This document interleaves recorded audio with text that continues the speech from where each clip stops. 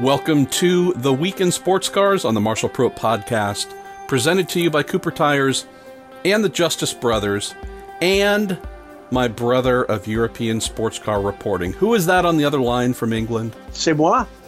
C'est Graham Goodwin, as they don't say in France unless they're speaking very strangely. Good evening, good morning, good afternoon, wherever you are in the world, and welcome. Hi, Marshall. How's it all going? Well, a very busy weekend last weekend. I was in mid-Ohio for, I think, 42 hours or something like that. Had to head back on Saturday to tend to some family business at home. You were in the North Pole, I believe, for the Santa Claus 6 hours of Absolutely. Snowy multi-class madness.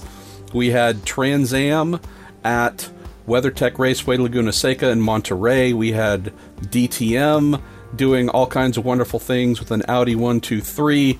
I'm sure we had Roger Penske blitzing the field along with his partners at Dick Johnson Racing down under in the Australian V8 Championship. I just want to call it V8. I mean, I struggle. I just always want to call it V8 Supercars. The Australian Supercars Championship doesn't really jump out to me the way that it should. But regardless, yes, after a lot of acrimony there, the new Mustangs being too much of this and too much of that, and their center of gravity is too low, and we're going to tweak this and tweak that. Still pretty funny to see the captain succeed there. Then to have the captain also win, hop on a plane from down under, get to mid-Ohio shortly before the start on Sunday to watch the Acura Team Penske RX 05 DPI driven by Dane Cameron and Juan Montoya, our friend of the show, win their first win with that car since the program debuted, second overall for the team, both at Mid-Ohio, coincidentally. And then we had all kinds of fun stuff that you were celebrating and covering between shoveling out corners and hire cars to get home in Spa. So with all of our categories that get broken down by DailySportsCar.com's Ryan Kish across IMSA, WC, Asian Le Mans Series, ACO, SRO, fun in general, as the official chooser of where we start each week, Graham, where shall we go first? Well, I'm British, which means I'm polite. I'm not as polite as Canadian, but pretty darn polite anyway. So we're going to go with your bailiwick, which is IMSA, and I'm going to serve them up to you like Roger Federer on acid. Here we go. Will current LMP2 chassis be used as the base for DPI 2.0? Asks Sports Car Dib, I think it is, from the USCR Reddit group. Assuming the DPI 2.0 continues on the current trajectory, will they be using the same chassis as the current generation? What's the likelihood we'll see IMSA allow someone to develop a DPI around something other than the current four options? That is a wonderful question without an immediate answer. There's a lot of things taking place right now, Graham, and dear listeners, on the IMSA DPI 2.0 front. Put up a speculative story over the weekend that, let's just say from a stylistic standpoint, you always love as a reporter to write things as facts. This is what it is, sometimes for a variety of reasons, sometimes because you're asked to do so. You're asked to maybe phrase things that are pretty darn solid as a rumor, because sometimes folks don't want to go on the record and can confirm those things directly to your face, but wrote about a couple of things in the works right now, and I know that we've got more questions on those, Graham, about DPI. Could it be a solution for the world here in a couple of years? And this question certainly fits into it. I think if this was strictly a American-based question of will IMSA with DPI 2.0, which will be here in 2022, if it was strictly a consideration for within North American borders, I would say there would probably be plenty of latitude on, well, hey, do we want to try and grandfather a Ginetta LMP1 chassis? Could that be converted, since dimensionally, if we're talking just the core components of the tub and whatnot, that we have LMP2 cars that are built to LMP1 strength and regulations, but play in LMP2. Could that be done? Could we take a Ginetta? Could we pick one of the other LMP1 based chassis? Could we draw from more than just the four that were approved for spec LMP2/DPI starting in 2017? I'd say yes. The fact that we're hearing from very strong circles that the ACO and IMSA directly, minus the FIA, are talking about resuming a direct relationship that existed for many decades, possibly rallying around future regulations, whether DPI 2.0 might become a global solution that could be used, in particular at Le Mans. Maybe that would shift this specific topic of chassis exploration more than just the lockdown 4 options that we've had. I think that might get kicked up a couple of notches and might involve input from the French compared to just here in the US. That sits neatly with another question a little further down the list from William Matson on Facebook, who says, "Hi Marshall, in reference to your brackets excellent close brackets DPI article on Saturday in Racer, what possible outcomes are most likely? DPI at Le Mans with hypercar, DPI at Le Mans instead of hypercar, global adoption DPI." I think we're just in that kind of, what's the opposite, sour spot rather than a sweet spot, aren't we, MP, where it's not really yet clear. I can come to what I know about where we are with hypercar, perhaps in answer to a couple of questions later, but what's your feeling at the moment? The things I have heard, the things I've been told, again, all this on background, all this without someone going on the record saying, aha, fact, but enough for me to feel confident that we're talking about factual items and enough for me to feel comfortable to write about it, is this is indeed what is being floated right now. Hey, is hypercar going to launch? Is this thing failed's maybe the wrong word, but is this something that might not materialize? Period. At minimum, is this something that might not be ready for prime time, Graham, 17 months from now to go live in September of 2022? Is this initiative something that is just not gaining the traction or the solid buy-in to lock it down, say it is what it is, using Juan Montoya's favorite expression, this is what it is, like it or leave it, but we're doing it, these are the hard facts, we're moving forward. Since that has not been the case, and we talk about this every week, it's interesting to hear, Graham, and dear listeners, that it appears, at least on the ACO side and the IMSA side, there's deep conversations about using DPI 2.0 as the new top class, with the logical follow-up of in place of hypercar. So I've heard nothing to suggest what is being discussed is a hypercar plus DPI 2.0. There's a 2-year discrepancy, obviously. Hypercar is meant to land in September of 2020. IMSA's second-generation DPIs, those containing some form of hybrid solution that they do not currently have, and we'll talk about that momentarily, that is scheduled to debut in competition in January of 2022. Everything that I've heard would be, if all these things happen and there is actual buy-off, everyone's in agreement and they say we're doing it, we're talking about Le Mans in 2022 having DPI 2.0, this faster, higher power, more everything version of today's DPIs as the top class. Period. End of statement. And so that to me is fascinating, that at some point in time, I don't know when, but at some point in time, there's clearly thoughts and recognition on those, Graham, who are in charge and run the 24 Hours of Le Mans, the ACO, Automobile Club de l'Ouest, come to the determination that maybe this hypercar thing that keeps getting floated around, changed, manipulated on a weekly basis, things being added, things being subtracted, permanent confusion and anger and acrimony, maybe this thing is just a big wasted effort, and we better, since we hold the control over the single most important sports car race in the world, the thing that is the true backbone of the WEC, maybe as the controllers of this, We need to take our destiny in our own hands and point it in a direction that we think is going to be one that fits the times. Not saying that DPI 2.0 is the best idea ever. Not at all. We've all seen LMP1 hybrids, just unbridled. Those things are amazing. Those things are the craziest prototypes I've just about ever witnessed. I was fortunate to grow up in IMSA's GTP era and have seen essentially every significant GTP car run. And, we're talking that same kind of halo level of, oh my God, type amazing. DPI 2.0 will not be either one of those.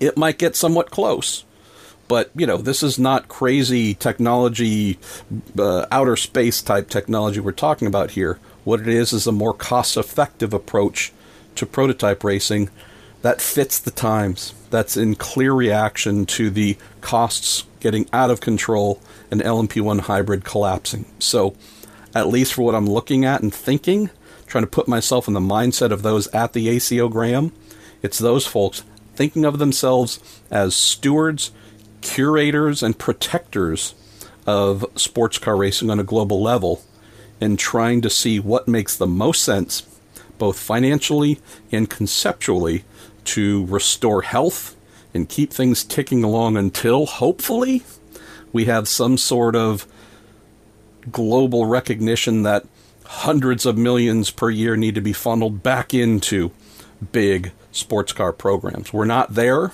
anymore, and so the ACO talking with IMSA, seeing how they could align on something that fits today's financial place, that seems to me to be the underlying common sense taking place in these discussions. I'll add just this, MP. The timeline is going to be something along these lines. On May the 16th, there was a technical working group at which it is my understanding that there will be an attempt to see whether or not there is real commitment to the announcement of programs, and if possible, timescales of programs from the manufacturers there present.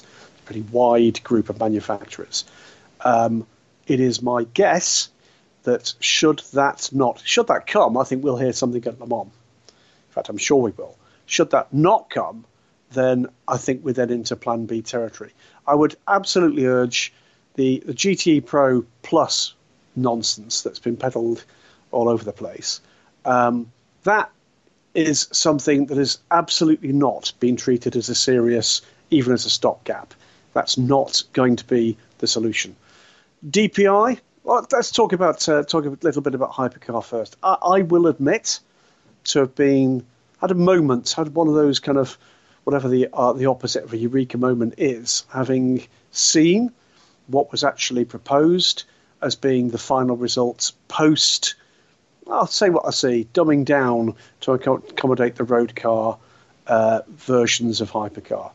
And I will say that having been in a position where I was fully supportive of the original proposals, seeing that spec sheet, 1,150 kilos, I was utterly underwhelmed. It just, it struck me as being, guys, if this is what we're going to get from that rule set, honestly, we need to be looking at a better way.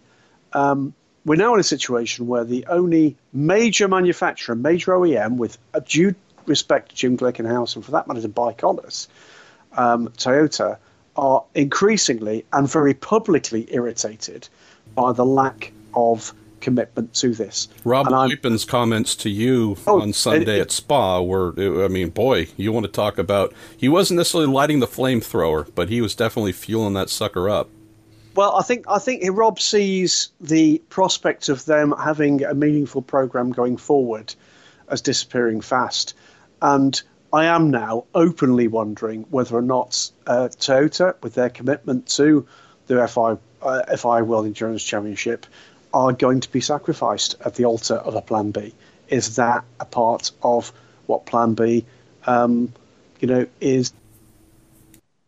is going to be? And ultimately, I'll say this to anybody listening, and I know they do, from our powers that be, you're leaving us to speculate. If we're getting it wrong, don't come to me and tell me we got it wrong and that's outrageous, because you fundamentally failed to communicate progress here through a meaningful channel. If we're getting our speculation wrong, then I'm afraid you're going to have to look in the mirror for who's at fault there, because it's not us. It's not the people who care about this beyond the kind of the oak-lined offices of power. It's you guys. You need to learn to communicate better about these things and to trust people with some of the thoughts and notions that are doing the rounds. Because at the moment, this does not look good. It does not reflect well on the process that's actually underway.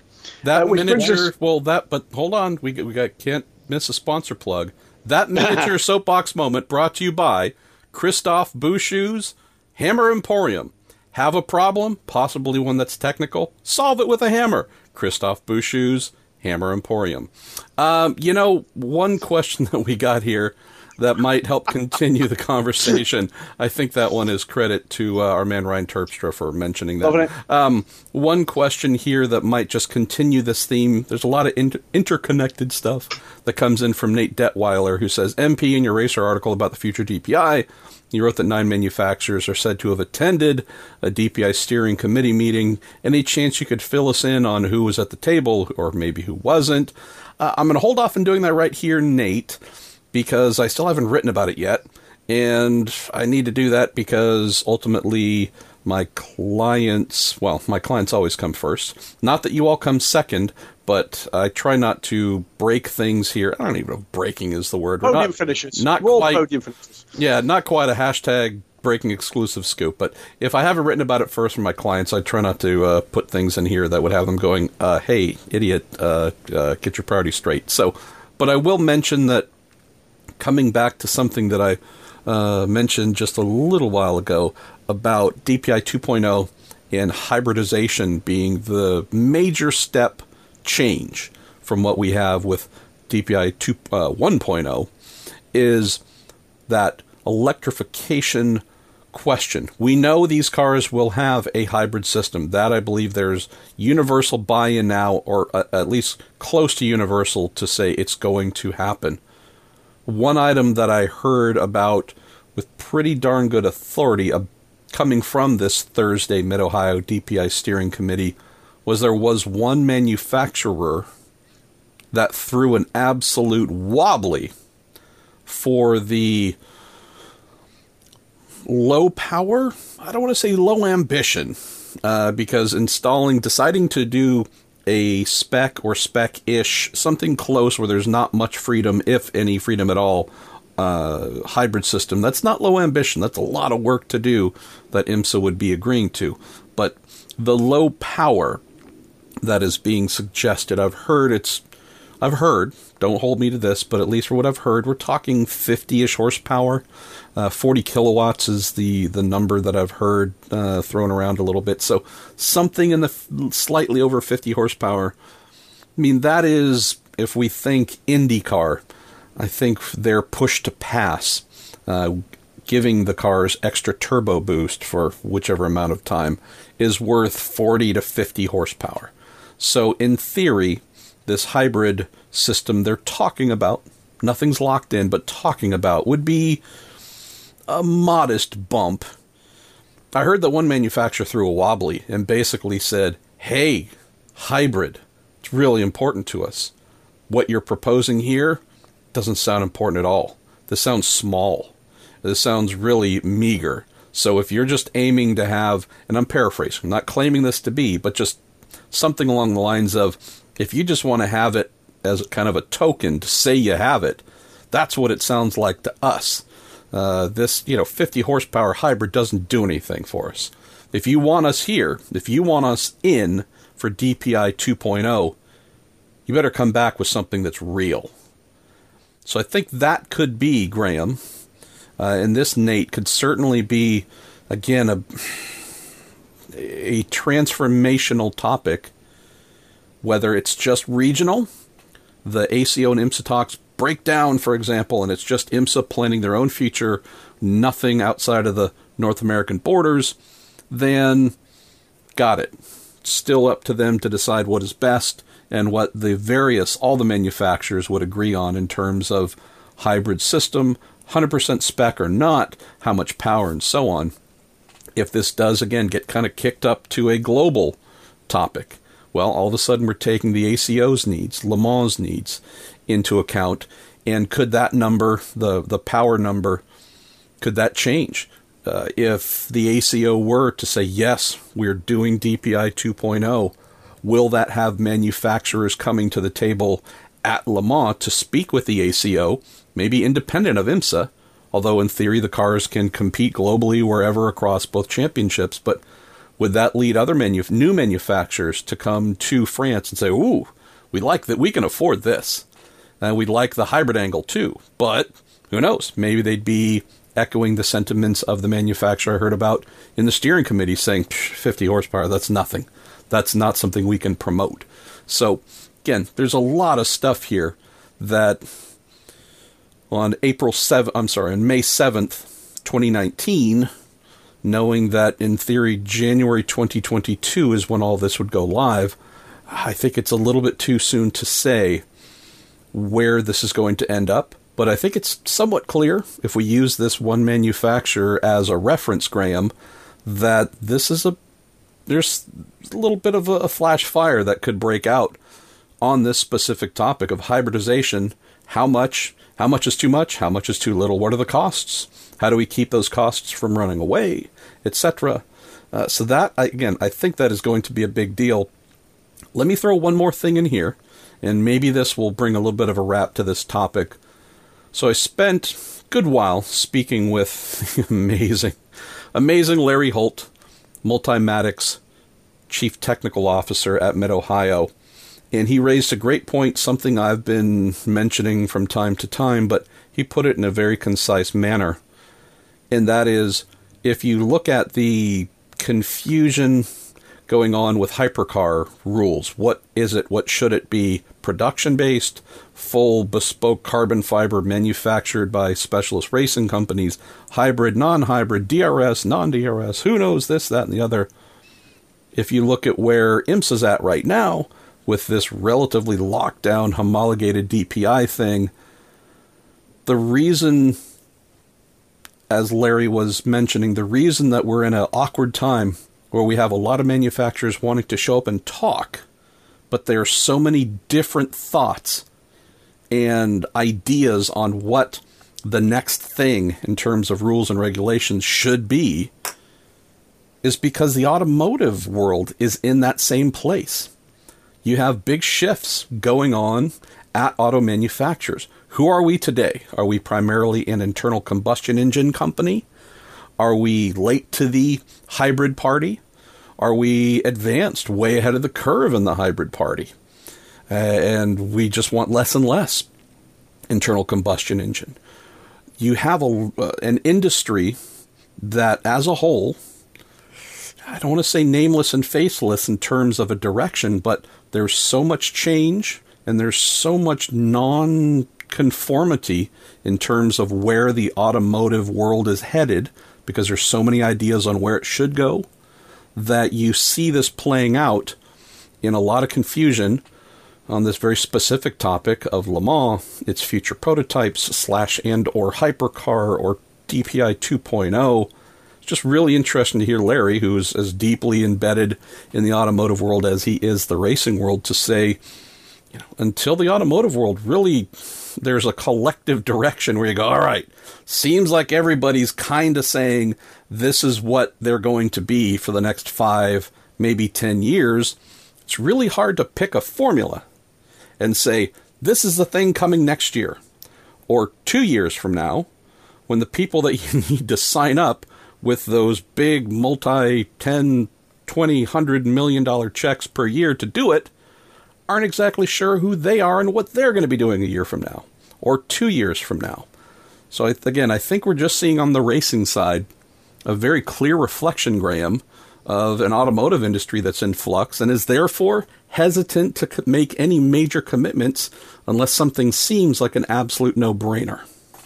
I think there's real fear in the automotive industry, real fear. And what do I mean by that? Because there are already obvious potential avenues to follow, none of them even remotely cheap. And I think there's fear amongst the decision makers that should they make a determination of decision in one direction, and that proves to be the wrong direction, at the level at which you're now having to invest in those kinds of technologies, that could be a career or even company-ending decision. And I get it. I think it's very easy for us to point fingers and say it's your fault, it's your fault. I don't think it's that easy at all. I think things have moved in an extraordinary direction. Glad you had the chance to speak to the astonishing Larry Holt about this one. And, what Larry says about the industry should be listened to very carefully because, as you say, he's embedded at so many levels with it. Let's move on. Yeah, and I was going to say, I see a number of here in IMSA that I think I could wrap up pretty quickly here and get on to WEC, ASLM, ACO, ELMS, because there's so much great stuff you have to bring us here. So if you don't mind, I'll actually just field some of my own questions. Let's see. There are a couple questions. Thoughts on McLaren's GTD debut. Our pal Jerry Sudduth says, I hate that I missed their live podcast. We did that on Friday. That was a blast. Thanks to Acura Team Penske and Meyer Shank Racing and Mid-Ohio and Acura for bringing 100 hot dogs to a rainy, location-changing podcast, live podcast, meant to be in Victory Lane. That was so muddy and soggy that it got moved just across the track. We did have an accurate head count, though, which is great, for this kind of last-minute change where I didn't think many people were going to show up, Graham, because it was cold and all that. But Acura brought 100 hot dogs for folks, one per person, and at the end of the show, there were four. As we got to the very end of the show, there were only 4 left, and so we had a couple of folks who offered to wolf a second one down. So, yeah, we had almost 100 people turn up with this thing where I'm like, boy, I think it's just going to be me standing there picking on Montoya and him calling me a fat ass. But it was a real blast. Anyways, Jerry's asking thoughts about the McLaren debut. Also, we have someone else, that would be Chris Ward, asking, does it feel like McLaren is dipping its proverbial toe in the water for a Sprint Cup campaign this year, then go full GTD next year with their 720S GT3, then maybe a DPI 2.0 in 2022? I think it was a strong debut for the Compass Racing team guys. With any brand new car to a championship that uses BOP, of course, that first weekend, if not the first 3 or 4 rounds, tend not to be super, super dominant, as most championships will say, we're not going to give you full reign here to show up and upset the established order. So I thought they did well. I thought they did very well. Paul Holton, I thought, put in some really good work, as well as his teammate. But I would say overall, coming back to Chris's question, yeah, McLaren doesn't do toe dipping. If they want to do something, they do it. This is a customer program. I won't vouch for how fully customer or how much manufacturer support there was behind it, but I would be very surprised if this is not at least one car full-time GTD program next year, and I'm hoping more, because more McLarens in any racing class should certainly help to drive more fans to the track. Go to Nathan Barnt, who asks a question that I was trying to get answered myself about the outcome of DPI and the overall finish. Nathan asking, how did the number 6 Acura get such a jump, 6 seconds, on the formerly leading number 77 Mazda in the pits? Asking about regulated fuel times and a few other items as well. So, at least in what I was able to glean from speaking with our pal Dane Cameron, who is part of the race-winning duo there, and also speaking with IMSA on the race directing and rules monitoring side. A couple things that went on here. First of all, when we did have this, hey, the 77 leading Mazda has a pretty good gap on the number 6 Acura coming into the next round of pit stops, and that basically inverting, and the Acura coming out with a nice and healthy lead that turned out to be decisive in victory. One, I don't believe the Mazda pit stop was super fast. Second, Dane Cameron did say that they were saving fuel to try and shorten their pit stop, and that was something that appeared to help. That's an interesting point, and I did ask for further clarity from the series. They basically said, yes, we have minimum full-time refueling pit stop standards that are set, but also knowing that we monitor in real time both fuel flow rate, fuel level in the refueling tank to know how much fuel went in and how long it took for it to go in. We can also tell if a car, just make up a number, if a car has a 30-gallon fuel tank or 60-liter tank and it only needs 25 gallons, 50 liters, whatever the number happens to be, less than maximum, and the rest of the car's service is completed, quote, early, we don't expect it to just sit there and stare at the watch waiting for it to meet its minimum pit stop time, because clearly there's no need. A full refueling effort is not required because the tank was not completely empty. And so if you're looking at a team that's able to save a gallon or two during a stint, I mean, that would be pretty amazing. But if you look at a team that's able to save a bit of fuel and in theory does not need to sit quite as long for refueling, for what I was told, common sense will prevail in the race control offices, and there's not going to be a penalty for missing the, quote, missing the minimum refueling time. The other contributor to this as well, Nathan, is if you go and look at Juan Montoya's outlaps on cold tires, these are just things of pure beauty. So that's another area where I thought Tristan Nunez and the 77 Mazda might have lost a bit of time there as well in getting up to speed on cold tires. So a couple of different things happening that definitely contributed to the number 6 Acura coming out in the lead and then winning the good old race. Let's see. This one's an interesting one. Comes in from Brian McCoy. He says, after two pole position starts for Chip Ganassi ran Ford GT this past weekend, that being in both WEC and IMSA, all 4 cars seemed to lack pace during both IMSA and WEC races, and multiple penalties in the WEC race didn't help either. Is the attention already on next year and the possibility of what's to come for both Ford and Chip Ganassi Racing? Is that having an effect on the current teams, drivers, and cars? Definitely see, Brian, how from the outside it might appear as such. Just keep in mind that when we are talking about, think of any other sport. It could be in the NFL, a linebacker who's hearing trade rumors about himself. That might be weighing on his mind heavily. But when it comes time to play the game, there's no way he can allow himself to be distracted, because either A, he's going to get hurt, or B, it is going to make his performance suffer because his concentration is elsewhere.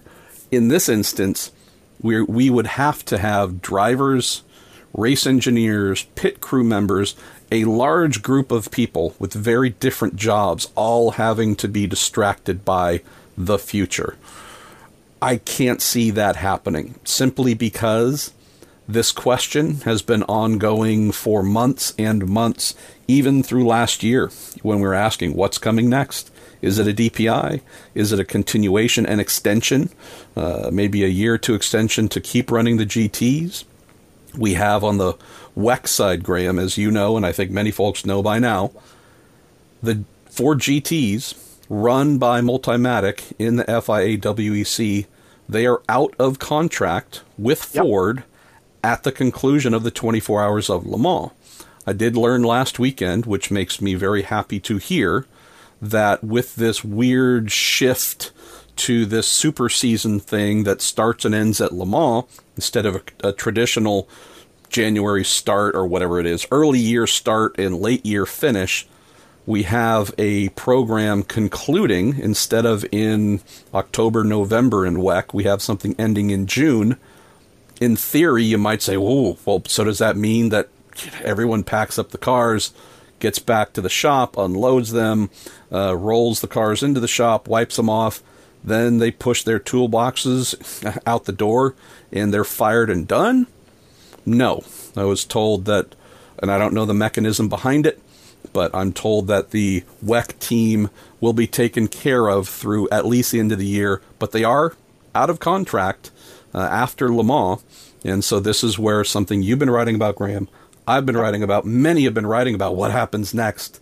Still no answer, but we know that we do not have a WEC Ford GT Chip Ganassi team that is just genuinely on the streets 2 days after Le Mans looking for employment. So that I'm really happy to hear. But back to your primary question, Brian, I think on the IMSA side at least, and Graham can maybe fill in on the WEC side, as was repeated 400 times during the broadcast, teams had so little running in the dry that come Sunday, with very different ambient conditions than were experienced on Friday and Saturday, there's a lot to adapt to, which means that, and there were certain teams, more than just Ford, that seemed to go backwards once the green flag waved. So in many instances, we had teams that held station.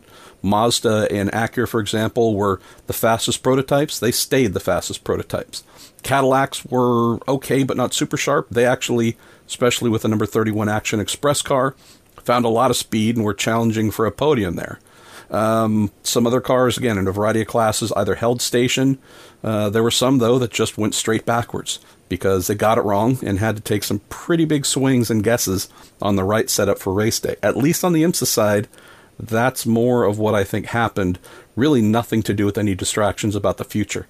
Everyone, at least on the IMSA side, Graham, we know is fully good all the way through Petit Le Mans in October. So the future and any changes still quite a ways away. Absolutely. As far as the WC side of things is concerned with Ford, I'll draw your attention to a couple of things we've discussed on the show before. The first was this swing towards the belief that the two teams would be back in IMSA and in WC under particular banners. That seems to have gone in a kind of pendulum way in the opposite direction very recently. And whether or not contractually people are sorted out, whether or not we'll see the cars racing, I think is open to real doubt.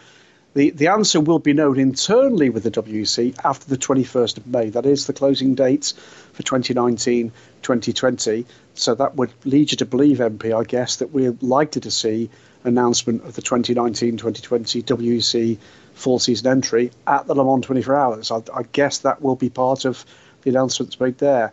The other thing I'll remind you dear listeners, is what Marshall and I discussed what feels like a year or so ago, when we were talking about, at that stage, other media outlets talking about, Ford are definitely coming with a DPI in filling year 2019, 2020, you name it, all of which was nonsense, that don't assume they're necessarily going to come back and do anything. Bear in mind the model strategy that Ford Motor Company are adapting, which is moving away from road cars aside from SUVs and minivans. I think we're talking potentially Focus, Mustang, that's it, globally.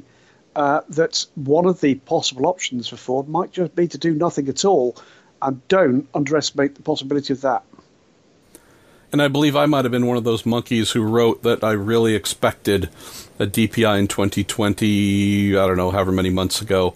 That was not based on personal fancy, though. That was based on many, many points. The same people that, or many of the same people that have confirmed everything you've just said just now. That don't count on anything. There's a hope in this pendulum-like swing of what Ford may or may not do, that there will be a decision that is positive. Whatever that decision is, again, we've laid out the DPI now, DPI 2.0 in a couple of years, extended contract to keep the factory GTs going, or no, just support customer GTs, or a hybrid of the two.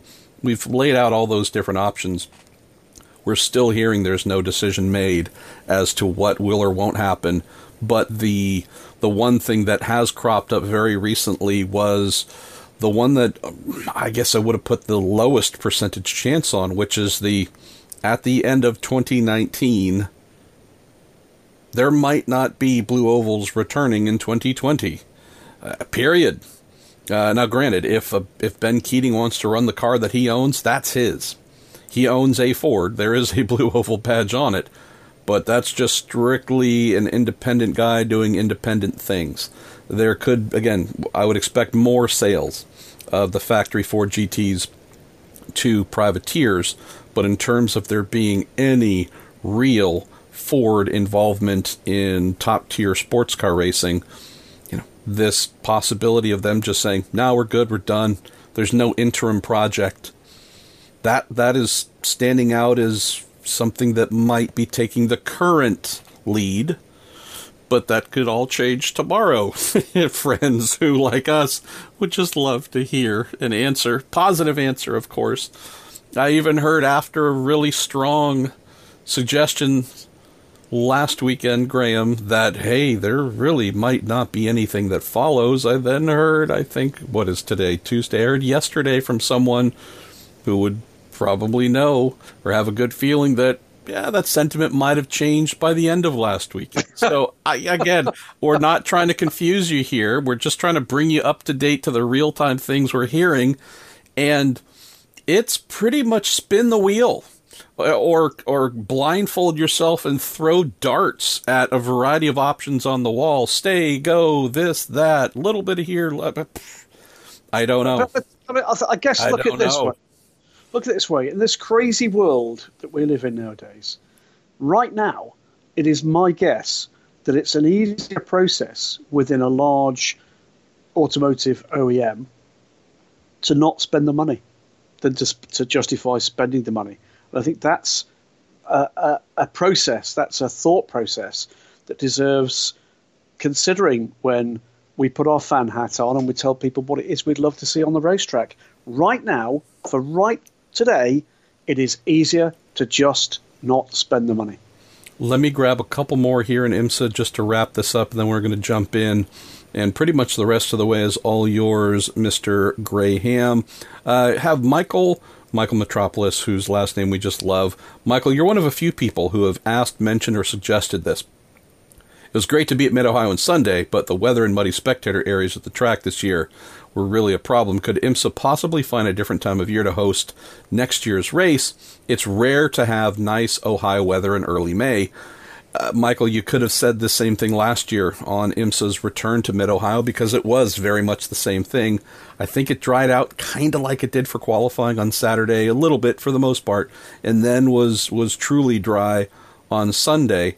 Yeah, I think there's a really great point here to be made. Keep in mind that at the same time, this past weekend, the Trans Am series and some other series, vintage races, were going on in Monterey, where, yeah, this really isn't a rainy period. It's actually where the Monterey date was held 2 years ago, or whatever it was exactly. Now it's September. I'm with you, and I'm with all those who are asking this question. If I'm IMSA, knowing that this point in time in the year in central Ohio is often a rainy, muddy thing, you just need to be wise about where you're placing these things on the calendar. It's not like there's any bad intent here, Graham, but yeah, there's a trend here that says if you want good weather and you want better crowds, and last weekend's crowd wasn't great. It wasn't horrible, but it was definitely down. You might think about holding it at a time where it is friendlier and folks would want to go out and see it instead of go out, cover up umbrellas and rain gear and shoes that get through mud. And, you have to just think about the environment you're asking folks to be entertained in. And at least for the last 2 years, Mid-Ohio has not been the right spot on the calendar, I would say, in early May. Let's see. Adam Farrell asks about IMSA and whether they might follow routes taken by the WEC, ELMS, Blancpain, etc., of taking long endurance races and cutting them down to some sort of sub-1 hour highlight package on YouTube or otherwise. He's asking if I know why they don't. I don't, but I will certainly forward this and mention, hey, this would be a great idea. And if they're doing it and I've missed it, then that's my fault entirely. Travis Bender says, can we just talk about those closing laps in GTD? How about my man Jack Hawksworth with ice in his veins? All caps. Yeah, we spoke with Jack. He was in our Inside the Sports Car Paddock show that went up on Monday, so hopefully you've had a chance to listen to that, Travis.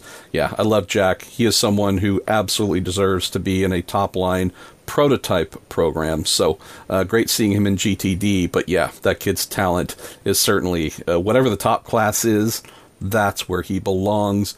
Lance Snyder says, is the Mazda finishing of 2 and 3 on the podium going to be good enough to save the program, or will it have to be a win and soon in order to keep things going? Haven't heard anything about a win or bust type thing, Lance. I know that the team was, and I'm air quotes, happy to finish second and third, but we're also massively disappointed to not be able to convert their pole into a first win. Again, I don't know if winning has been outlined as if you don't meet this in 2019, it goes away. I've never heard that stated, but I do think the team is operating and thinking like if we don't, that could be the outcome. So call it a little bit of manufactured pressure on top of the pressure they already feel. But yeah, I think they're just behaving like we have to get a win. We have to justify this. Just being podium people, that's not going to be enough. Let's see, go two more to go, and then it's all yours. Chris Alfby says, with Bentley's particularly being fast in the SRO Blancpain GT America World Challenge thingy, besides the $1 million, why wouldn't somebody in IMSA try the Bentley? I would think it would be a good car on those tracks. I agree, Chris. We just can't bypass besides the $1 million part. And I'm not laughing at you. It's awesome. So IMSA is well known that in order for manufacturers to have their vehicles compete in the series, in the WeatherTech Sports Car Championship, whether it is as a full-fledged manufacturer entry, like in GTLM or DPI, or even as a seller of vehicles, a customer-based manufacturer program like you would have in GTD, there is a required annual commitment that we hear is in the roughly $1 million range. It's more of a commitment of up to that amount from what we're told, a lot of it dedicated towards marketing. The besides the $1 million part is kind of the hard thing to get past. So I am positive there are folks that would love to try and run the Bentleys in GTD. The K-Pax team that runs them, the Flying Lizard Racing facilitated K-Pax Bentleys in I'm just always going to call World Challenge. Those things are amazing. I love them to death. I want them in GTD so badly. But you can't really get past besides the $1 million, because without someone ponying that up, and Bentley has said, yeah, we don't sell enough of these to make that expense justifiable, there's no way to get one in. And I can't think of a GTD team that would be willing to spend that much just to play with a Continental GT3 car as a privateer. So, if the argument weren't based around the $1 million thingy, then I think we would have a goer here, Chris. Last thing here, Tim Glass says, at some point is the Ford GT program considered a failure? 1 Le Mans 24-hour win and more chances, 1 Daytona win, 0 at Sebring, with bad strategy and slow pit stops. As a Ford and Sebastian Bourdais fan, it's frustrating to watch races like Mid-Ohio and see another retreat to the back. Is it BOP or something else? I don't know if I would ever look at it as a failure, Tim. I know that there's a feeling that they really do have something incomplete in terms of having not won a championship so far. And in theory, until we hear otherwise, we're just going to go as if 2019 is the final chance for that to happen. I would point to BOP, and I know that's a really easy excuse to give, but when you think about the Ford GT being a hypercar in a class in a car that was built for Le Mans, they said from the outset, we created this road vehicle to go and win at Le Mans. When you have that, and it being recognized as that by both sanctioning bodies that look after the car in terms of BOP, I mean, that's just a hard thing to look past, Tim. So not making excuses here, definitely believe that there should be more success than they've had so far. But yeah, this is a vehicle that just has gotten very heavy and had so many things taken away from it. To try and play with something like a BMW M8 GTE, which looks like it conforms to a completely different class. You put the Ford GT and that BMW M8 next to one another, and it would take a lot of convincing, maybe a little bit of alcohol, to get someone to believe that these cars actually competed heads up in the same class. And so as a result, the BOP in freeing up the BMW and tying down the Ford, that has been a definite reality. So with all that, now it's time to go to... We almost need a jingle. We almost need something that we can sing when it's time for you, Graham Goodwin, to bring us the insights on WEC, Aslam, Elms, and ACO. What, like the Jacksons, WC, as easy as... Yeah, didn't know. See, yes, I think that's exactly what we need. Unfortunately, all the Jacksons are no longer with us to be able to do that, so kind of a sick comment there, you twisted person, you. All right, let's go to Big Racer Boy from the USCR Reddit group, who says, in the case of DPI confusion, hashtag me personally, why not do the same for LMP1 like they do for LMP2? Choose an LMP1-N, with N standing for normal, chassis, put manufacturer bodywork and a hybrid system in it, and call it a day. It would be more expensive, but it would make more sense with the differential to LMP2. I don't know. As I read this, it almost sounds a little DPI-ish. It all sounds like DPI too. I think the answer here is, talking to a couple of chassis manufacturers, we're not yet sure, are we, what the strategy is going to be for DPI 2 in terms of how many chassis will be eligible, whether or not that will remain the organisations with a licence for the next round of LMP2, whether or not you might actually include other chassis as long as they are, well, given some kind of ceiling, both financially and in terms of technology involved in it. So the answer is, I really don't care what comes, as long as they make a decision really very quickly and we get enough interest that we're not scrabbling around for entrance. I'll address the other part of Marshall's story, by the way, with the potential for DPI2 becoming a global formula. That depends on something we haven't yet discussed. That depends on there being enough manufacturers interested in that to support both the IMSA WeatherTech Sports Car Championship, or whatever it evolves to by the time we get to 2022, and whatever by then is the global product. Because sure as eggs is eggs, it is not going to be just IMSA plus Le Mans. It will be something. And whether or not that is the WEC as we now know it, whether or not it's some form of ILMC, which was the ACO product that predates the WEC, the reality there is, unless you've got quite a chunky number of manufacturers, and that means either a larger number than we currently have or a number that are prepared to do both, then you're going to find yourself in trouble. That absolutely needs to be the drive moving forward here, is you need to be finding those manufacturers that want to do both or are committed to one or the other, because if not, you are doomed in the period that actually follows that to the inevitability that one organisation might try to poach customers from the other. Let's go to Cookie Monster FL. This is Graham. A few quick ones. Could you give us your thoughts of either misfortune or installation teething regarding the Bicolis team? How's their pace overall at Spa? And I'll also throw in another one here from Cookie Monster FL saying, I'm no betting man, but if I was to say at least 2 Janetta LMP1 show up on the WEC grid next season, you think I would stand to win anything? Okay, Bicolis, credit where credit's due. The issues for the car on track, they were hit twice, not their fault. This is very much an interim test bed with the Gibson engine. There will be a new chassis for the car at the Le Mans 24 Hours, which is optimised for the Gibson installation.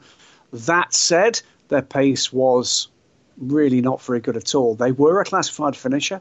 Astoundingly, that means that for only the third time in WEC history, and one of those was the infamous Fuji race that never was in 2013, every classified starter finished the race. And in the conditions that were doled out, I'm sure we'll come to that a little later, that is nothing short of incredible. Absolutely fantastic discipline by the vast majority of drivers on track. Stellar work by the corner workers, marshals, and race control under Eduardo Freitas. But no, I'm afraid not terrifically impressive pace from the Bicolis. On the Ginettas, well, if you've got somebody that will give you an each-way bet on that, I would go for it. I know, because I've spoken to him, that Lawrence Tomlinson and his team at Garforth in Yorkshire are talking to multiple potential entrants for this. But you know what? That's not that unusual. We've got a ticking clock now to the point where entries have to be in. What do I think? I think there's a definite possibility that we will see at least a Ginetta on track. Do I think we might see 2? We might. We might see 3. We might see 6. There is that level of at least verbal interest. Whether or not there's that level of interest that prepared to put the money where their verbal is remains to be seen. I hope we do see it. I've had a chance to see the car up close and pretty personal, and how quick it is. It's a worthy addition to that grid. All right, we're going to jump through some more here. First question, I think, and I apologize if I've missed any others you've sent in before, but from Berend Peter van Alderen. Love this question. Hello from the Netherlands, and as I was at Spa and saw all of the hype of Toyota and what they achieved with winning the Manufacturers' Championship, what are those titles worth for Toyota at the moment? They're fighting nobody but themselves. So the Manufacturers' title, at least to Berend Peter, seems a little bit strange to me right now. First thing to say is it's not a manufacturer's title this year. It's a team's title this year. That seemed to be missed by a pretty large number of people, but it was changed to a team's title because, as you're quite right, there's just the one manufacturer. I have to tell you, Toyota are pretty darn pleased about it. I think it's quite a relief for them. It's their second overall title, if you like, after 2014. And I'll say this just one more time. I'm not at home to people banging the drum to say Toyota's done anything wrong or that in some way this devalues things. They can only stand up against what's brought against them, and they will accept or otherwise the rule set they're dealt out with that. Do I think they've been dealt a pretty easy hand? Yes, I do.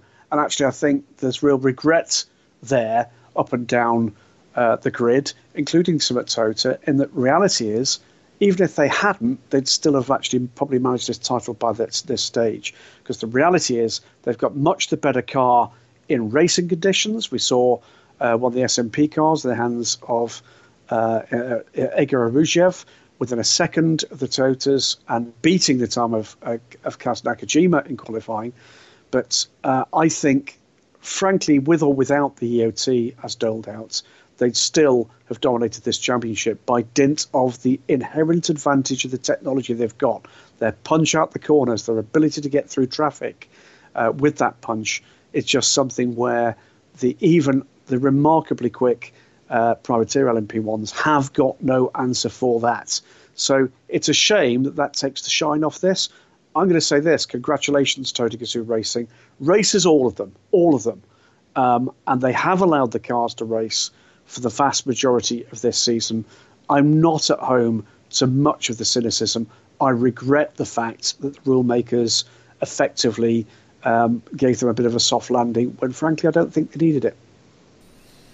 This next question from our friend Sean Caldwell, we've gotten a couple times, but I'll throw it in here again because I think you have the same answer as Sean.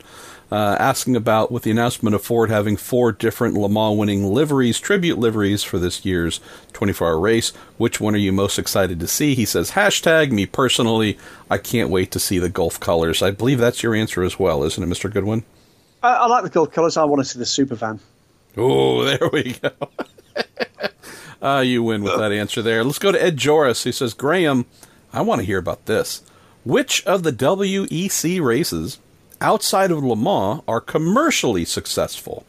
It's a great question. Depends what you mean by commercially successful. Most people, when they talk about a race being commercially successful, talk purely about the number of people who come through the gates, and that's not unreasonable. And for that, where do we get reasonable crowds? We always get a reasonable crowd, and a better than reasonable crowd, at Fuji. Obviously, we had Sebring this year, which takes credit for not just for the IMSA draw, but actually the fact that we did see a spike in the gate numbers with a remarkable number of people that I know were spoken to saying that it was the 2 championships together that did it. Silverstone and Spa always draw pretty good crowds. But you can't ignore the reasons why we go to some of the other places. Shanghai gets a beating, I know, publicly. I can only tell you this, that aside from when we had pretty terrible conditions this year, for I think the previous 2 or 3 years, the main stand has been pretty full for at least the first couple of hours of that race. More to the point, and the reason we're there is the hospitality areas are absolutely full, because this is where the manufacturers do business. Now, the reality there is a perfectly sensible question for you, Ed, but that's another way of measuring commercial success. What business can you do using the FIWC race as a hub? And we do see things like the Le Mans Spirit Club and the other hospitality areas that are kind of brought in by the teams and their sponsors actually remarkably full at the vast majority of the WEC races. You know, even COTA, where the spectator banks and the grandstands were remarkably empty, the hospitality areas were usually pretty well full. Got a question here from our pal Nick Dovbiniak asking about, with Aris and Alpine allowed to enter as, quote, constructors in LMP2, why aren't they, or could they be allowed to adopt custom bodywork to reflect the sponsoring brand? Obviously, at least currently, Nick, under the LMP2 regulations, although there's a little bit of leeway offered for Aris and Alpine to add their name and effectively take over the branding of those vehicles by name, there's still the LMP2 regulations that do not allow bodywork modification. Let's see, we've got about a half hour to go, Graham, so I want to make sure we get get to the rest, as many as we can for you. Let's see. Well, we covered this off a little bit, and you mentioned something here, but maybe you can share any deeper insights from our man, Right Turn Lover, who says, I know there was an avalanche of other things to talk about from Spa, but any news on the hodgepodge and a dodge of the Prody Mick GT face regulations and cars? Just curious if you heard anything from anyone, any glimpses of anything new or different related to Hypercar 2020, or if that was all silent on the Eastern Front. Well, we brought the most profound statement to you, as you said, within Inside the Sports Car Paddock. That is Toyota making it publicly very clear they are not amused at the continued delay. The powers that be were conspicuous by their absence anywhere close to the media room, and one in particular, I won't name him because it's not really fair. Every time I saw him walking by the press room on the walkway that goes by, was conspicuously averting his gaze from it to in the room, because he knew darn well, I think, that people would try to engage him in eye contact leading to conversation. Christophe Bouchou. No, definitely not him. Damn he wasn't there. If he was there certainly weren't the number of fights I'd expect. I think this has got to the stage of being embarrassment / uber shambles, to be honest with you. I think where we are right now is, if that May the 16th meeting doesn't come up with something pretty darn concrete, I think we're very rapidly going to be into a plan B situation. And if you're looking for as comprehensive and concise an answer as to what that means, I absolutely urge you to have a look at Marshall's piece on racer.com from over the weekend. Neatly done, sir. It's absolutely my understanding of where things currently stand. Lots more detail to emerge, but I think if Hypercar is going to happen, it's going to have to happen in days and weeks now, in terms of commitments. Tota, definitely there. In terms of the other major OEMs, there's certainly signs that some people are flattered to deceive. You're listening to The Week in Sports Cars, brought to you by Cooper Tires, brought to you by the Justice Brothers, and brought to you by a new sponsor, Uber Shambles. You call, you text, you use the app and ask for a ride. We never show up. All right, we've got one more question for you from Weck Aslam Aco Elms. This is from our man Ryan Terpstra. Interesting to hear on this. He says, can either of you recommend somewhere to purchase something from the Four Seasons of Spa that might be suitable for framing? I've seen some genuinely epic images. There has to be some worth putting on a wall. What are the year-long regulations, as you know them, Graham, for photographers, for media, when it comes to selling photographs taken at a WEC round. I know that at least over here, if we're talking IMSA and IndyCar and whatnot, there's often a much higher level of media engagement that is required, meaning, like we're talking IMSA, you have to pay a lot of money for the rights to sell your images, and most photographers do not opt for that very expensive solution. Curious what it's like in the WEC, and if someone like Ryan might have outlets to go and buy some of the pretty snowy photos from last weekend. I think the answer is, I don't know. It's a straight answer, but I think the answer there is it's not my normal bent, but I think that's such a ridiculous rule, bearing in mind the commitment that most of these guys make to a global championship and the amount of money that is spent in getting there and servicing those clients. Have a look on the web. Have a look what you fancy. Drop someone a line. See what they say. Go for that. But my God, that was...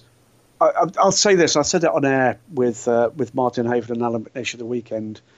I have seldom seen weather conditions like that, full stop, let alone during a race. It was beyond insane. I mean, 3 full-blown, what I would call mini blizzards, hail and snow, bright sunshine, pretty stiff breeze at times as well, fog in the morning as well on the way to the circuit, trees down with the weight of snow overnight, and it's May. It was quite the most extraordinary event. Like I say again, every car home. One other quick thing, by the way, that's been missed in all of this. Congratulations to Michelin. The second ever win in LMP2 in the WEC came in amongst that lot with Dragon Speed, Pastor Maldonado, Ant Davidson, and Roberto Gonzalez. Congratulations to them. That was an extraordinary day. Extraordinary day. It wasn't a difficult one to find points of interest in for the 7 hours that we were on air, MP. And also congratulations to Dragon Speed with their LMP2 win. I believe I saw a note from them saying they have won in IMSA LMP2, ELMS LMP2, and now WEC LMP2 all in the first 5 months of the year. That's pretty amazing as well. Why don't we jump in to General, my friend, General and Fun, to take ourselves home. And let's see, we get this every now and then, but this comes in from Scott Steve 2708. I love questions or names on Reddit. In your opinions, would OEMs continue to run in a separate GT formula should GTE/GTLM run its course? Or would they use GT3 with full factory teams? It's a great question, and it's one of those things, I don't know if you agree, Graham, but a lot of big, holy cow explosions would have to happen in the current landscape of global GT endurance racing for us to get to that place.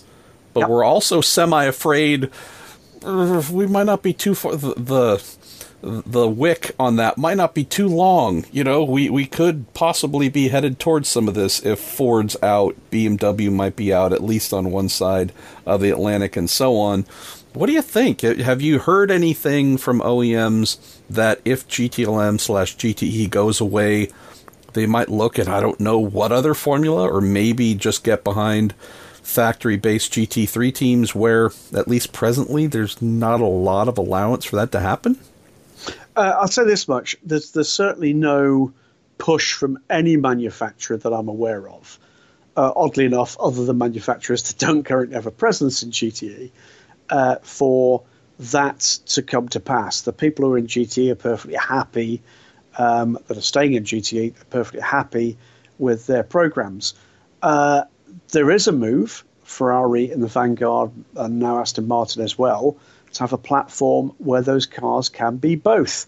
And that has drawn with it interest from customers because of that. I'll give you an excellent example. Alexander West, the new proprietor of Garage 59, operating their newly acquired Aston Martins and the Blancpain Endurance Series, has told me very openly, I've not gone with a brand which I've had a long association with, brackets McLaren, close brackets, because in the case of the Aston Martin, it gives me the opportunity, should I wish to do so during the life of this car, to step that car up to be a GTE car.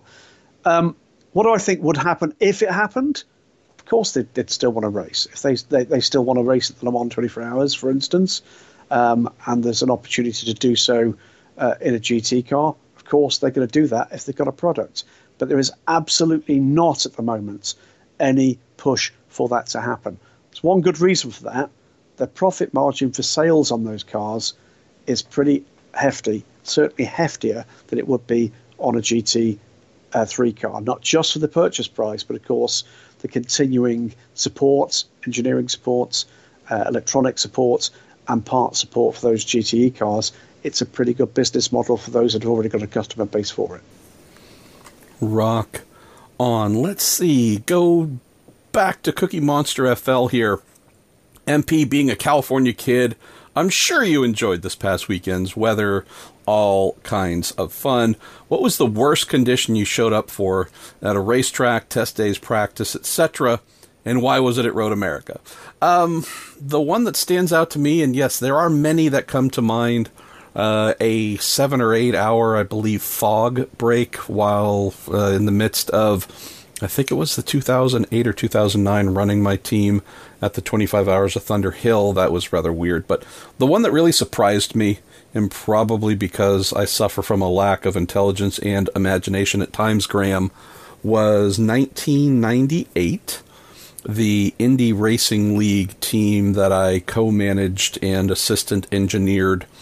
We were one of Firestone's limited number of official test teams were hired to go to the then still kind of sort of brand new Texas Motor Speedway in Dallas-Fort Worth. And I apologize, I don't remember the exact time frame, whether it was later in the year or earlier in the year, but we dispatched truck, trailer, car, everything from California to Texas.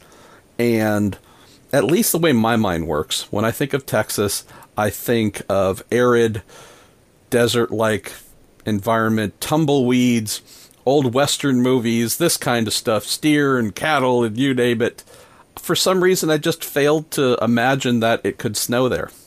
And I can tell you that showing up to do a Firestone tire test and landing in my usual shorts and whatever else, and landing and looking out the window in the plane and seeing that, boy, it sure is white outside, and then having it snow just massively. I don't even say the whole time, because it snowed so heavily. Pages. Yeah, that Firestone said, yeah, you guys may as well just go home, because this is not supposed to clear up for a long time. And they still actually, because Firestone, I just have loved them for decades, they still not only paid the bill, but knowing how much we needed the money, because we were a good but small team, I still think they wrote a check for something close to $50,000 for us, not only for travel and time, but loss and all the things we had to invest in, got a fresh motor for the test, so they took care of us financially. But that one just definitely twisted my head a little bit, to show up to go test in Dallas, and what is all this weird white stuff falling from the sky? I'll add in a couple. We've had fog delays at a number of races, notably the Nürburgring 24 Hours a couple of times. We had the infamous hailstorm in the early part of the race just a couple of years ago, which was astounding. For me, probably the rain at Fuji that ruined the race that never was in 2013. It just did not quit.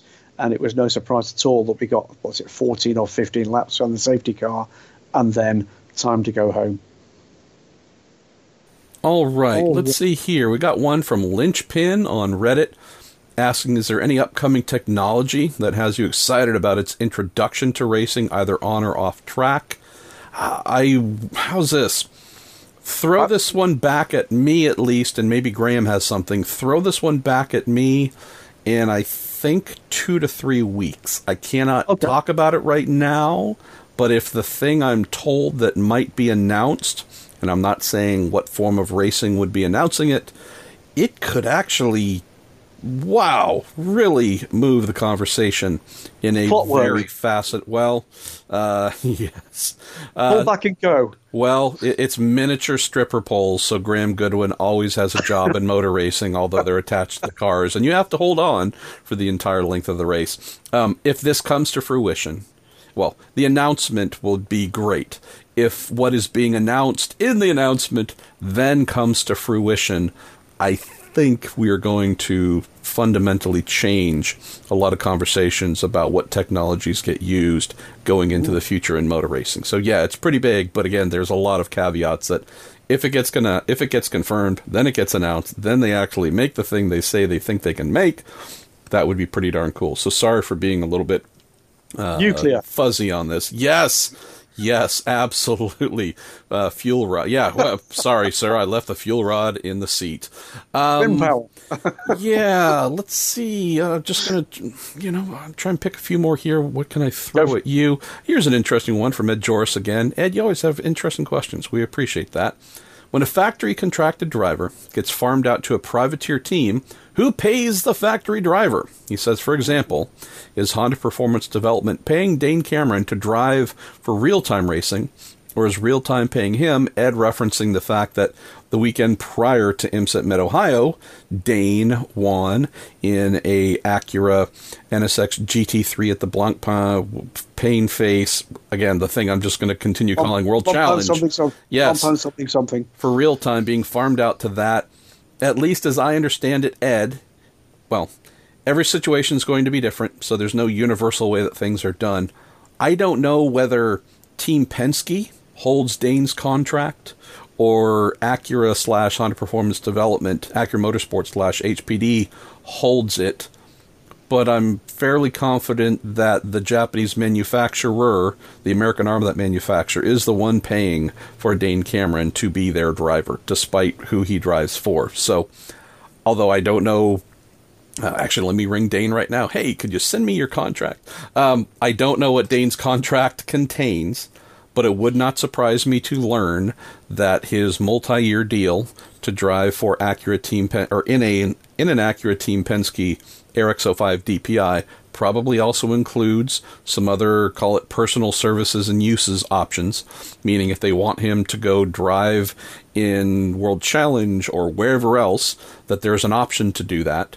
I don't know whether that would be rolled into a lump sum. That would be up for Dane and or his manager to negotiate, or if it was and each additional thing outside of my IMSA DPI duties, a weekend would cost X amount. Again, everybody does things differently, but one way or the other, I'm fairly confident, Ed, that the manufacturer is paying for the pleasure of having Dane drive for them, and therefore in their contract negotiation, there's some wiggle room allowed that, hey, if we want you to do other things, is that possible? And how they settle that up, either paying up front or on a as needed or as use basis. I think that would be more of an individual manufacturer choice. That's generally the case. There have been cases that I've been aware of where a customer team can request a specific driver, and there might be a top-up fee for that particular driver. So, but generally speaking, yes, certainly the European model is more or less exactly as you suggest. So with about 8 or 9 minutes left to go, Graham, among our fun and general questions that remain, why don't you pick a couple for us to go home with? Let's have a look. Are factory teams overrated? Asks John Sable from Facebook. Looking around the sports car world, there's plenty of compelling classes from IMSA GTD, WEC LMP2, and hell, LMP1 wouldn't be bad if Toto was subtracted. Don't get me wrong, I think they do bring a whole lot, but with the way the world is going, I'm not as convinced we should be clinging on to them as hard as we tend to do. Do you want me to have a first crack at that? Definitely have a crack there. I have something to add to it at the end, though, because I see it on a daily basis being affiliated with two fairly significant media outlets in Racer and Road and Track. I think the answer is you need to take into account what else they bring to the party, how much of a contribution for the major race series that we talk about on the Weekend Sports Cars, that I write about in Daily Sports Car, that MP writes about for his clients, what else they bring to that to make this crazy world happen and happen at the level at which it does, which includes, by the way, paying for things like TV, paying for things like some of the amenities at racetracks. Don't discount the investment that they actually make in the wider thing. It's not just about their performance on track. MP. And you've touched on some of those. This is not meant to say negative things towards manufacturers or sanctioning bodies. I'll just share a very real reality, says the man from the Department of Redundancy Department. We have a very interesting scenario, John, where your question, I think, is very apt. Unfortunately, it's also something that, at least right now, I cannot see how sports car racing, IndyCar racing, NASCAR, probably a lot of other series, would survive if we untangled and stripped manufacturers from how those organizations fund themselves to not only compete but to exist. So Graham mentioned TV. If we go back to what I mentioned about that $1 million from Chris Alfbee's question on Bentley, IMSA's not just charging that because it's the going rate. There is no, quote, going rate. It's an entirely made-up number. And not just by IMSA, again, just about every sanctioning body charges manufacturers to participate at the high-end pro level. But the reason these numbers are significant and continue to become bigger and bigger is TV contracts. Paying for TV is now a thing instead of either being paid or having it be free. Many sanctioning bodies are now required to put the money up in order to be televised. If you talk about the same thing with radio as well, that's not always the case, but again, the paying to be acknowledged, to be presented, that's a thing.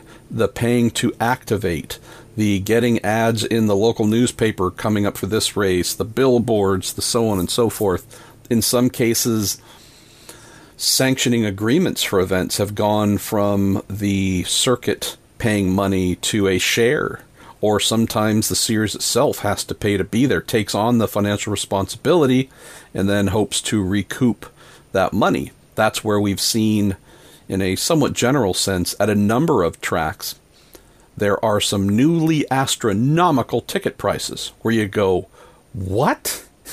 $150 for a ticket for race day? Are you out of your mind? Well, again, if you're looking at some numbers to get in to see a motor racing event, and again, I'm not necessarily talking a giant one like Le Mans and such, but just your average event, and you see the ticket prices just seem to make no sense, you'd be fairly secure in the fact that the sanctioning body is having to recoup a lot of money, and or if the track itself paid the sanctioning fee, it was stiff enough that the only way they see possible to try and get some money back is to pass those bigger sanction costs directly on to the buying fan. But what we have right now, John, and this is the part where you raise a great point, it's just so troublingly intertwined, is that if you were to strip away the manufacturers from the WEC, it collapses tomorrow. There's not enough money coming in, and I know I'll get an angry text or email from Elton Julian, which he should, saying, hey, my money's just as good as anyone else is paying for an entry fee or tires or fuel or you name it. But the reality is you strip away the, 17, 19, I forget how many, a comical number of manufacturers involved in IMSA across a WeatherTech Championship, the Michelin Pilot Challenge, and so on. All of those brands, that money is funneling directly upward to make the series survive. And so that kind of hand-to-mouth thing, that's become the new norm, John, and it is troubling. Where this has had a significant knock-on effect that I can mention from this side of things, and Graham, I'm sure, has seen things as well from Daily Sports Car, is so magazines are dependent upon advertising to exist. Websites are dependent upon such things. Every year for the past, 3, 4, 5 years, maybe longer, but I'm just, in particular, the last couple of years really feel like there's been an annual ratcheting up of this phenomenon. Fewer and fewer dollars are available to do anything. That, pick whatever it is. The marketing campaign for for some brand doing something in some series 3 or 4 years ago where they spent $50,000 with this outlet, whether it was digital or print, or $100,000 commissioned a special issue of something, who knows? Yeah, maybe the following year it would have been 25, the next it would have been 10. Now, in so many instances, I'm hearing it's 0. And it's not because they don't want to do that thing and create something cool and amazing. It's, man, all the budget for racing is going into the racing. Plus, and here's another underlying part, is I keep hearing of the cuts coming to these manufacturers. Many who've been in the sport for years and decades. Some where you go, gosh, they've just been around forever. They're absolute bedrock part of this sport. They are, but even they're being asked to whack 10% off of their annual budget. I know of one manufacturer that the last 2 years, it might even be 3, I know the last 2 for sure, they've had 10% budget cuts across the board in their motorsports programs. And so sometimes when you go, hey, boy, that manufacturer's always doing really cool things, and they're inviting people and doing that, and they're big hospitality things, and man, why don't they do that anymore? Well, it's not because they don't love you. It's not because they don't want to entertain the media or fans or otherwise. It's because given a choice of putting race cars on track, supporting their teams, helping to drive awareness towards the racing, or some of the fun and amenities that go on, that have gone on, the non-essential stuff is getting cut as well. So I don't know what the answer is to this, John. It's a brilliant question, and it's one that's very aptly timed as well. We are in a phase, as Graham knows well. This might end up being the final question for this week, and please resend in. Good Lord, Pruitt, get your syntax in better word mouth place. Send in the ones we didn't get to if you really want us to answer those. But we're in a place where without manufacturers, there is not enough money coming into these series through privateers to continue to exist. Not without reducing WEC to, Le Mans and Spa, or pick some other, probably just those two, maybe Silverstone. Very continental, close with one another, 1 or 2 rounds, maybe 3, but no flights involved, just strictly minimal travel cost, minimal everything. We're having to cut this championship in half, if not less. IMSA, you're going to have to pick between 24 Hours of Daytona or Sebring. We can't afford both. We're certainly not doing this. Well, we might actually just do Sebring or Petite as the one long race of the year, maybe 6 hours at Watkins Glen, but we're cutting at least a 24-hour race, maybe a 12 or a 10 out. Can't afford it. We're not going to Long Beach. It's just too long of a drive. We're cutting 2 or 3 others. The 2 GT-only races, we're cutting down to 1. You start pulling the manufacturers out right now with the dire absence of money coming in from sponsors, and or there just being a flotilla of heavily funded and happy spending gentlewoman drivers and owners. Yeah, we don't have a whole lot of top tier domestic or international endurance racing. Absolutely agree. It's very easy, isn't it, to knock the factory teams when we get tied into regulations, etc. And by the way, one quick thing I'll say is what a bargain still today, the Le Mans 24 Hours. Its general admission ticket in UK terms is about 80 of your UK pounds. That's something less than half the cost of a ticket to the British Grand Prix. And by the way, that gives you the full week, and it gives you test day as well. In general admission. Yes, if you're on a grandstand ticket to it, it goes up, but then so does all the other ticketing for the major events around the world. Still an absolute bargain for what you get. Factory teams, we need to unlock the Gordian knot at the moment that's around in terms of the OEMs and their backers and their future participation of this sport. But for right now, honestly, guys, if you're out there and you're on social media, it wouldn't be the worst thing once in a while to drop their official Twitter feed or Facebook page a note saying how much you appreciate their participation in the sport, because without them, Marshall is 100% right. It's very unlikely that you'd have the choice of either attending or viewing the racing that we currently do. And with that said, thanks for listening. This has been the Week in Sports Cars on the little podcast I named after myself because I'm a raging egotistical bastard. It is presented by the fine folks at Cooper Tires, at the Justice Brothers, and the even finer folks at dailysportscar.com, led by the, all caps, Graham Goodwin. If we did not get to your great questions this week, please send them in again, and we will absolutely do our best to get to them next week or the week after.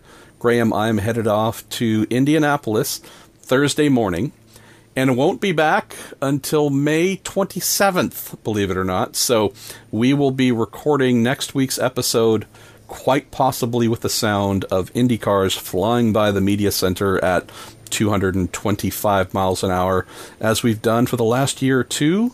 And, I mean, hey, a little bit of ambient racing-ish sounds in the background.